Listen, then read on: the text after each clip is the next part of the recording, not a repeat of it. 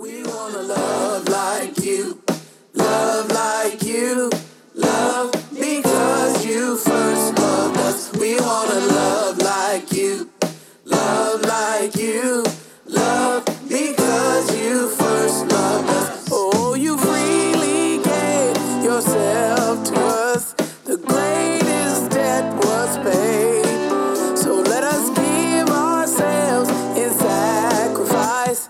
Follow in your ways. We want to serve like you, serve because you first loved us. We want to serve like you, serve because you first loved us. Oh, you freely gave yourself to us. The greatest debt was Chapter 2. And it's our practice and tradition here at Redeemer to spend some moments in silence before we preach. And the reason why we do that is because we think that preaching is a spiritual act wherein we come into contact, spiritually speaking, with the God of the universe. And so I want us to pay attention to what we're doing here by spending some moments in silence. You pray silently while I pray with the mic. So let's pray.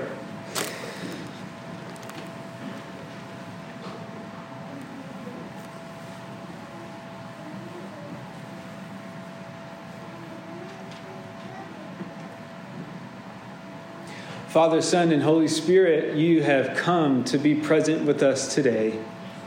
And so much of our lives are busy or we're distracted, and yet you call us back to the work that you've been doing before the foundation of the world was made. And you put this plan, this great story, and you encoded it with not only in creation, but in our very hearts as human beings, to let us know that you're in the business of bringing dead people back to life. And what's so terribly difficult to believe about that is when we experience the pain in our own lives or the death of family members and friends, and we see them go under the ground. We see the loss of life, where the soul and body are separate. And we know deep in our soul that this is the state of every human being without you. This is what happens when human beings turn away from you. And Lord, that nature is in all of us. But thanks be to God. Thanks to you, Lord. You have saved us from ourselves.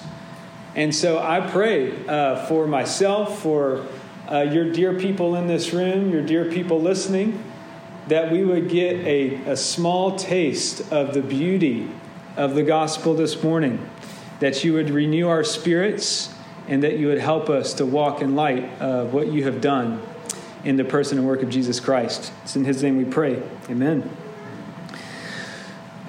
Welcome to those of you who may be new to Redeemer. Again, my name's Matt Odom, and I'm one of the pastors here at Redeemer Presbyterian Church, Labor Day weekend.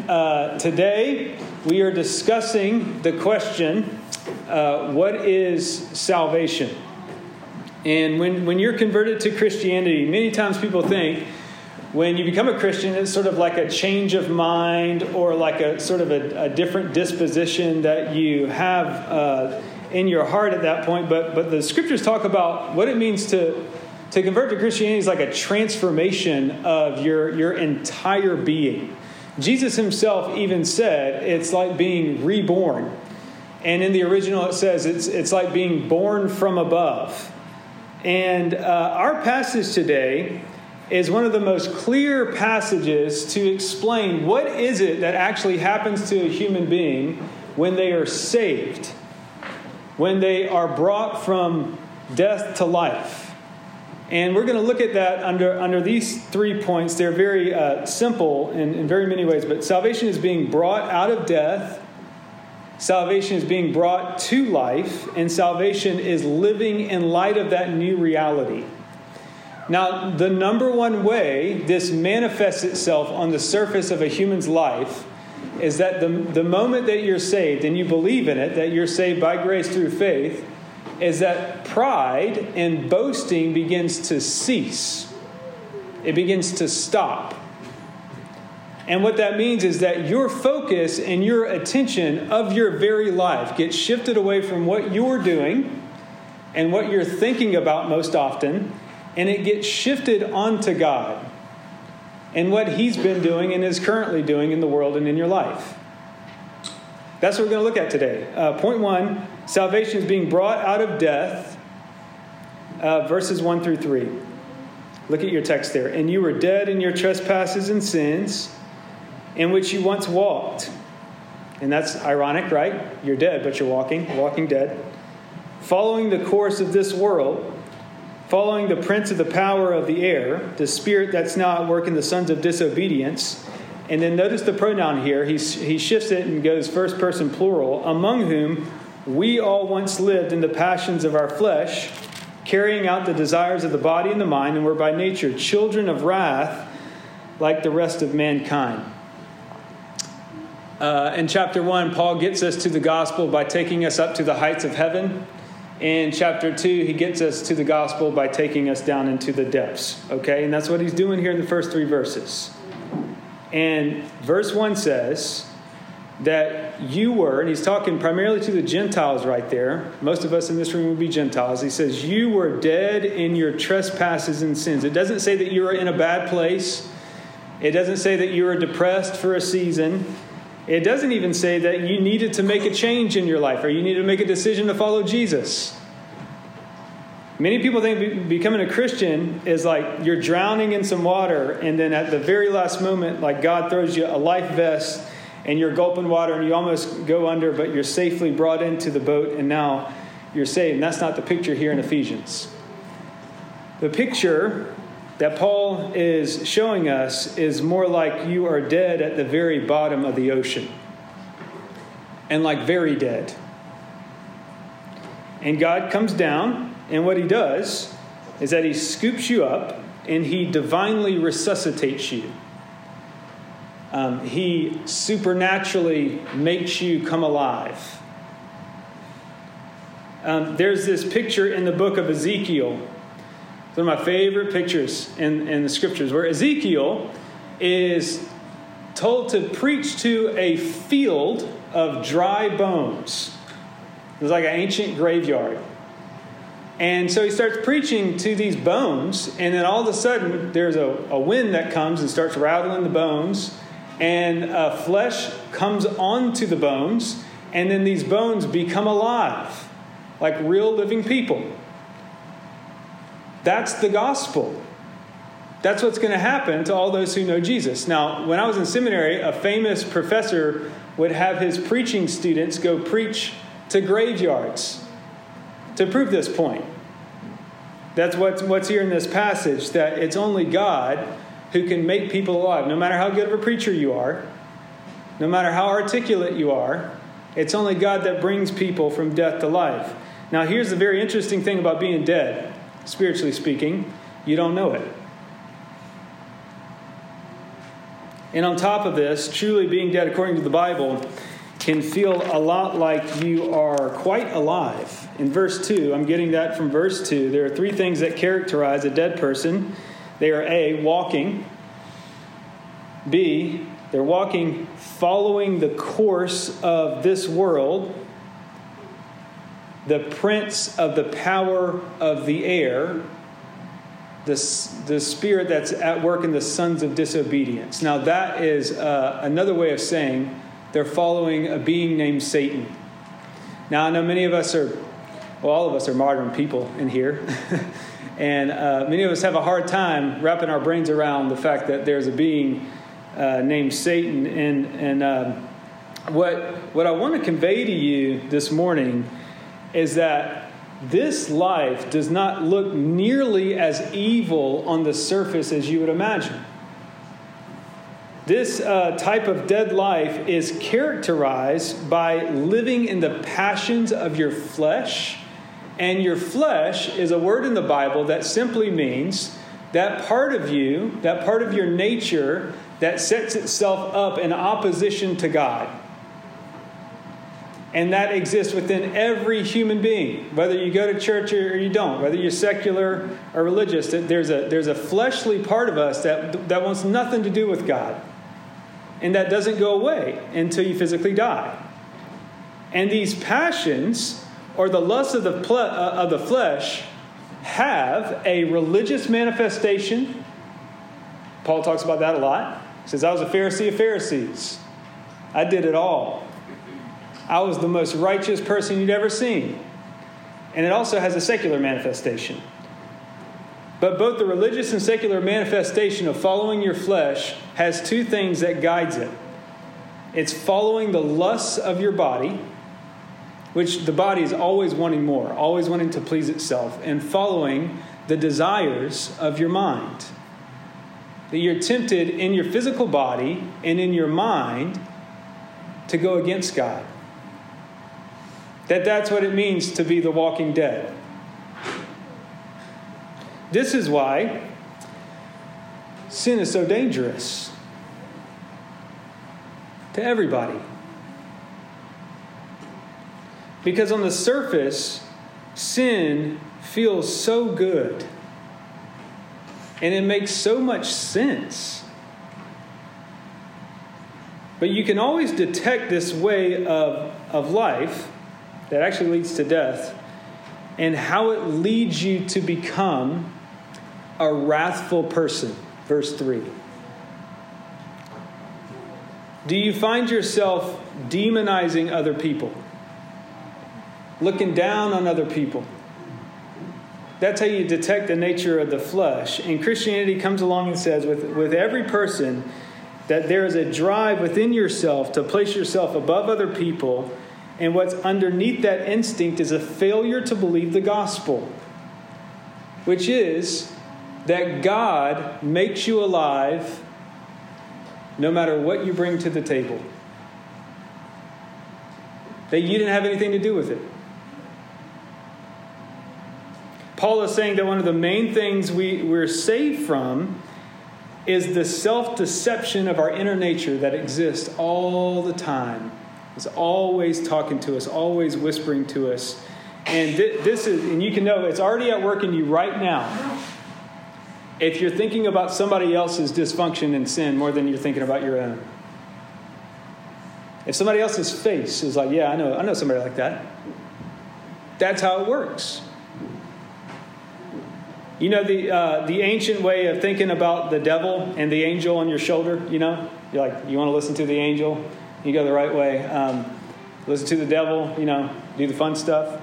That's not the picture here in Paul's language. He says that there's a devil on your shoulder, and then there's your actual fleshly nature. And when they get together, what begins to happen is it entraps a human being. And so what do? Dick Lucas said that it is the Christian who feels the power of the devil in their life. Isn't that ironic? That it's the Christian who knows the way of evil more than the non-Christian. We get the gospel again from the depths here, and I want you to see how frightening this is, not to unnecessarily scare you, but just because this is the nature of the world. This is the nature of our hearts. This is why the world is so broken. The world is so broken is because it's full of broken people. We are disjointed with nature. We're out of sync with our design. This is what Paul says that we are saved from, that part of us that wants nothing to do with God. And he rescues us. C.S. Lewis says that it's only someone who's been saved that admits how this is the worst sin that they commit. Pride. Not sexual sin. It's not substance abuse. It's when I think I'm better than you. It's when I think I bring something to the table that would make God choose me. It's that part of me that's obsessed with myself. That wants nothing to do with this type of God. C.S. Lewis said that pride is the thing that the more we have of it inside of us, the more we despise it in other people. And it's very, very obvious to everyone except us. That's why it's so deadly. Now, as a pastor, I mean, I've experienced this from the very, very early days, right out of seminary. It's so much easier to preach the gospel to folks with very obvious sins, like the fun sins, because they know that they're broken. They know that they can't get a handle over it themselves. And what it does, that makes them humble. Because they say, I was once dead. And it's clearly obvious. I don't have any control over myself. And by no power within myself, God made me alive. The boastful person says, I'm self-made. I get what I deserve. I've earned this. The church is full of people like that. Are you dead? How would you know? The first component of salvation is really feeling the weight of being brought out of yourself and being brought out of death. And the beautiful part about Christianity is that you never get over it. You're so overwhelmed with what happened in your life that you begin to say, like Paul, if there's anything good in me, it's not me, but it's Christ in me. It's like I'm sort of like, schizophrenic. If I do something good, it's clearly the work of God. If I do something bad, it's like, that's kind of like my nature. Yeah, that's about right. You never have a feeling like you've arrived if you're a Christian. There's always more work to do because that sinful nature needs to be killed. Now, okay, look, that's super bad news, okay? You didn't come here to be depressed, right? That's why verse 4 exists. My old pastor used to say that the most beautiful word in the Bible was but. Verse 4 says, but God, being rich in mercy because of the great love with which he loved us, even when we were dead in our trespasses, made us alive together with Christ. By grace you have been saved, and raised us up with him and seated us with him in the heavenly places in Christ Jesus, so that in the coming ages he might show the immeasurable riches of his grace and kindness towards us in Christ Jesus. You have been brought into life if you are saved. What are the characteristics of somebody who's been brought in? Look at verse 6. What are the characteristics? It says that you have been raised with Christ and you have been seated with him. You English majors out there, what are those? What's the tense of those verbs? Past tense. This stuff is already done. You know what that means? That means that your resurrection from the dead is more sure than you waking up tomorrow. That wherever Christ is, you are. That whatever he's done, you've done. And that you're so tied to Jesus. Paul is speaking of us as if we're literally doing and being the same things that Jesus is doing and being. And that we're right by God right now. And if there's a part of you, even right now, in your soul that says, I think that might be true. That's the Holy Spirit saying, that's where you belong. That's where you're headed. That's what you've been brought into. And this means that Jesus represents all Christians. He's your representative. Here are a few questions to help you figure out if you understand Christianity right now. What makes you a Christian? What makes you a Christian? Is it because you do good things? Is it because you go to church? Are you a Christian because you care for the people around you? Are you a Christian because you're a raised Christian? Here's what Paul is saying. You're a Christian because God wanted to give you life. Why did he do that? No one knows. He just simply wanted to. Grace means unmerited favor, which means that you get something that you don't deserve. If I make a 50 on my physics exam and you make a 100 and I erase your name on the top of your paper and erase mine on the top of mine and I put your name on my paper and my name on your paper and we turn it into the teacher and the teacher hands it back and I get the 100 and you get the 50, that's Christianity. That's grace. Let's just all be honest and say that ain't fair. right? It ain't fair for the person who made the 100. The only people that love grace are the ones who didn't do anything and bring anything to the table to begin with. Oh, that's hard for us, isn't it? If I'm in debt to you, I want to pay you back, quick, so you don't have anything over me. That's not how it is when we come to God. You can't pay him back. That you feel in the truest, deepest sense that you're spiritually poor, but God made you rich with his mercy. That's why he says, my mercy is like becoming rich, wealthy. That's what Paul's saying. By our very nature, we want to pay for salvation. We want to earn grace. That's what the Bible calls boasting, and it's very subtle. God stepped in and he took our 50 and he gave us a 100 so that one thing becomes very, very, very clear. It's only God that can make dead people live. I once tried to bring a friend back through resuscitation. And it didn't work. And it became a metaphor for my life in so many ways. And I often imagine God tapping me on the shoulder while I'm doing that. You want some help? Doesn't seem to be working. That's the picture in Ezekiel. That's the picture here in our passage. And it has become a metaphor in my life that, you can't do it. You can't be enough for people. You can't get there in time. What is that for you in your life? What are you trying to do to bring something back to life that you can't? You can't do it. The message here is this.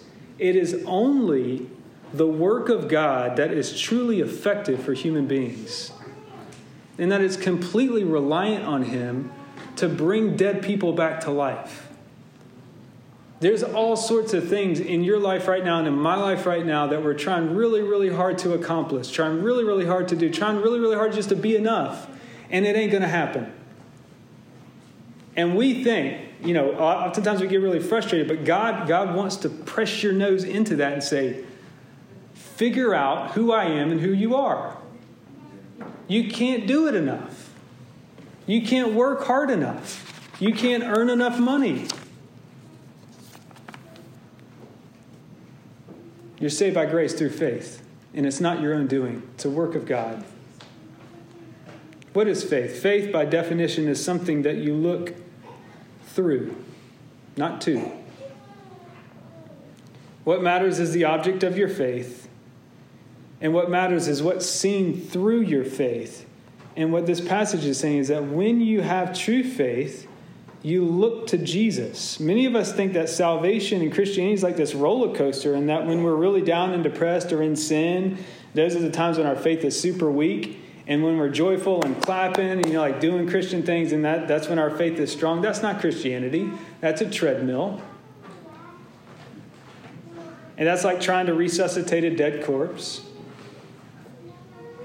True faith will always fluctuate. Many of us are concerned about the state of the church in the United States right now. It is very clear in Scripture that the commitment of the church will wax and wane throughout each culture and each age. But what has already been accomplished in Jesus Christ is done. He's not scared. He's not surprised at what's happening. He's not worried. He's not concerned because it's done. Salvation is accomplished. And God's people individually and collectively are in Christ forever. And the very gates of hell and Satan himself will not keep you in the grave.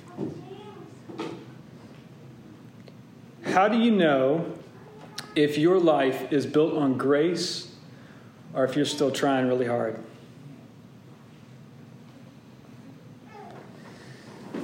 Is there anybody in your life that you despise? Not just that you disagree with, but that you despise. Do you really need people on the outside of you to be a certain way in order for you to be happy? If I ask you how you're doing, and how you're doing is so tied to how your work's going, is so tied to how your family is presenting itself publicly, you're trying to work. And Jesus says, I want you to rest. I want grace for you. I loved you before you did anything. You know, this all starts at such a young age. Mom, watch me do this. Dad, watch me throw this. Mom, watch me draw this.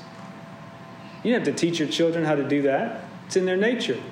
They want to earn your love. And what you want to tell your kids over and over again is like, you don't have to earn my love. That's what Paul means when we're children, by our very nature, children of wrath, always performing, never resting, never remembering that all of life is a gift. And God steps in with his rich mercy and says, you don't have to perform for me. Your performance stops with me. I am about grace. Jesus already did that. He performed for you, and what's his is yours. So a very common question at this point in Christianity is like, well, if that's true, if it's already accomplished, if it's already done, there's nothing I can do to change it. Well, why don't I just live however I want to live? There's one passage that says, if that's not the response of when the gospel is preached, you're probably not preaching the gospel. And that's why verse 8 through 10 is in here. And 8 through 10, I'm just going to focus on verse 10. For we are his workmanship, created in Christ Jesus for good works, which God prepared beforehand, that we should walk in them. When you become a Christian, your motivation for doing good things completely changes. You're not struggling for freedom. You are set free to struggle. I've always liked the analogy of growing into an oversized jersey as a metaphor for the Christian life. If I put a LeBron James jersey on my children, which I have on multiple occasions, praise God, they have to grow up into that reality that I've placed on them. That's what it means to grow up into Christ. Let's say the jersey that's on your back says Jesus Christ, and God places that on you on the day of your conversion. All the growing, all the changing that takes place throughout your life is covered by that jersey. And even when you are fully grown and you fill out the jersey, he's still your representative. Though you've changed a lot, your status with God never ever changed from day one. It's still the same. That means that the good works that you are called to do in this life should not be seen as a way to get God to like you, but the way to become who you truly are. The Bible talks about us, y'all, as being sort of ghost-like right now. Phantoms. And that this is in the passage, when we participate in the works that God's created for us to do, we participate in our resurrection. That means we participate in becoming our true, solid, eternal selves. That's why when you pray and you feel very connected to God, you're like, I just tapped into something that's different than the transient world that I usually experience. It's because you're becoming yourself. That's how the scriptures speak of us as doing the works that God's created us to do. We become little pieces of art that God wants to put on display in the world. God created us in such a way that when we find our deepest joy in him, we actually begin to willingly choose him after salvation. Practically speaking, what this might mean is that, if when you thought about, I actually do have a hard time just despising this person. Well, what good works would mean is I'm going to pray every day that God would pour his blessing out on that person. That's hard for me to love. Practically speaking, it could mean, if you get really anxious when you get on your phone, you look at social media all the time, and it's not doing any good for you. What if you just stop that for the entire month, and instead of looking at that, you opened Ephesians and you said, okay, I'm going to think about what God says about me and the world, and that's what I'm going to have dominate my mind. I don't know what the good work, it could be doing your homework. That's one, if you're a student, that's one way you can love your teachers. Turn your homework in on time. You're created for God's workmanship. Be timely. I don't know what it is for you, but you do. And the people closest to you do. And Paul is saying, after we have been saved, this is what happens. We find out who we are in the service of God and others. And you guys know this, the very best joys in this life came to us seemingly by accident. Joy is something that comes when you're not looking for it. It's a byproduct of service. There's one day back in my former ministry that stands out to me almost more than any other day. And it was a Sunday. I had probably said yes to too many things, but I got up early. I taught a Sunday school class. I preached a sermon. I was tired at that point. Afterwards, this guy needed a ride from the airport. He never really came to church very often, but he wasn't shy about asking for favors. And so I went and got him from the airport, drove him home. Then I taught a former student how to drive, and this was by far the worst driver I've ever met in the history of the world. I almost died like 6 times, and we were in a parking lot, and there was no cars in sight. And he got his license. Whoever tested him should get fired, because that was terrible. And so by the time that finishes up, it's about 6 p.m., and I get home, and I'm just like, I just want to watch some NFL football. Like, that's all I want to do today. So I sit down, and I get a call from another friend who needs some tire help, and he's lost on the side of the road. And so I go help him. And I finally get to my bed around 9 p.m. And here was the thought that, and this is what stands out to me. When I laid down, I thought I was going to be more bitter and frustrated than I was. And then I began to think, I'm actually, I guess the way to describe it is like, I feel very full.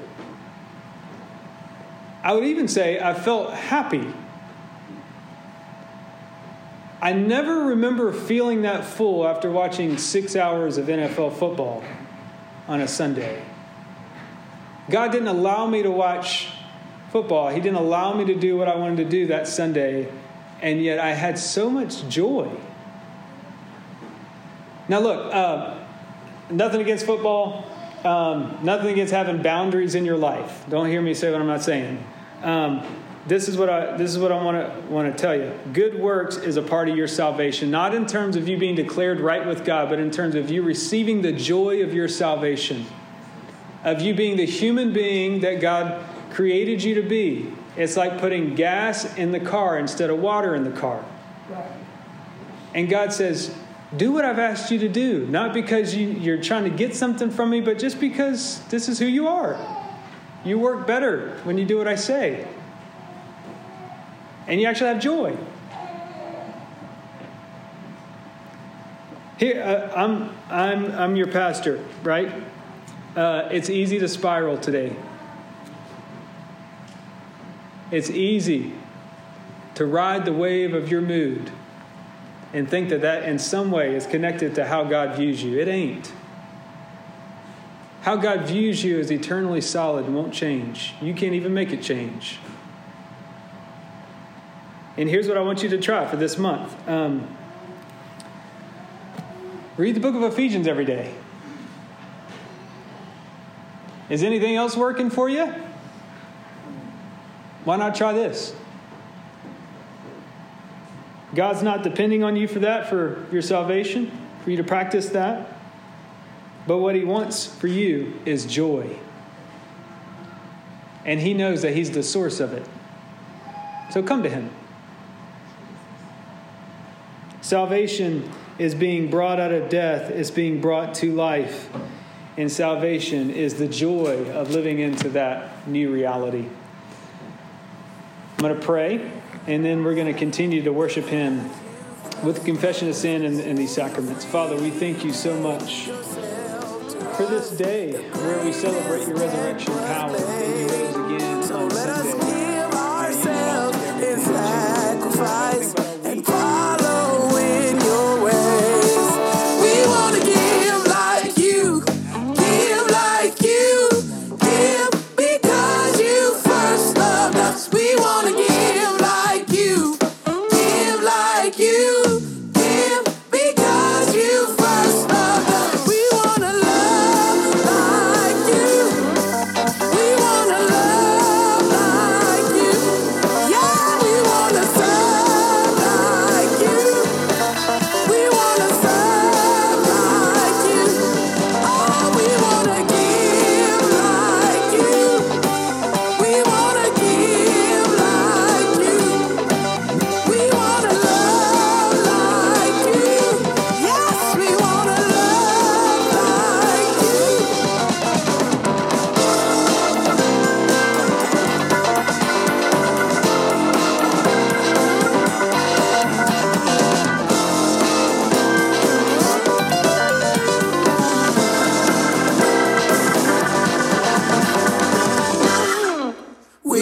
wanna love like you. Love like you. Love because you first loved us. We wanna love like you. Love like you. Love because you first loved us. We wanna love like you. Love like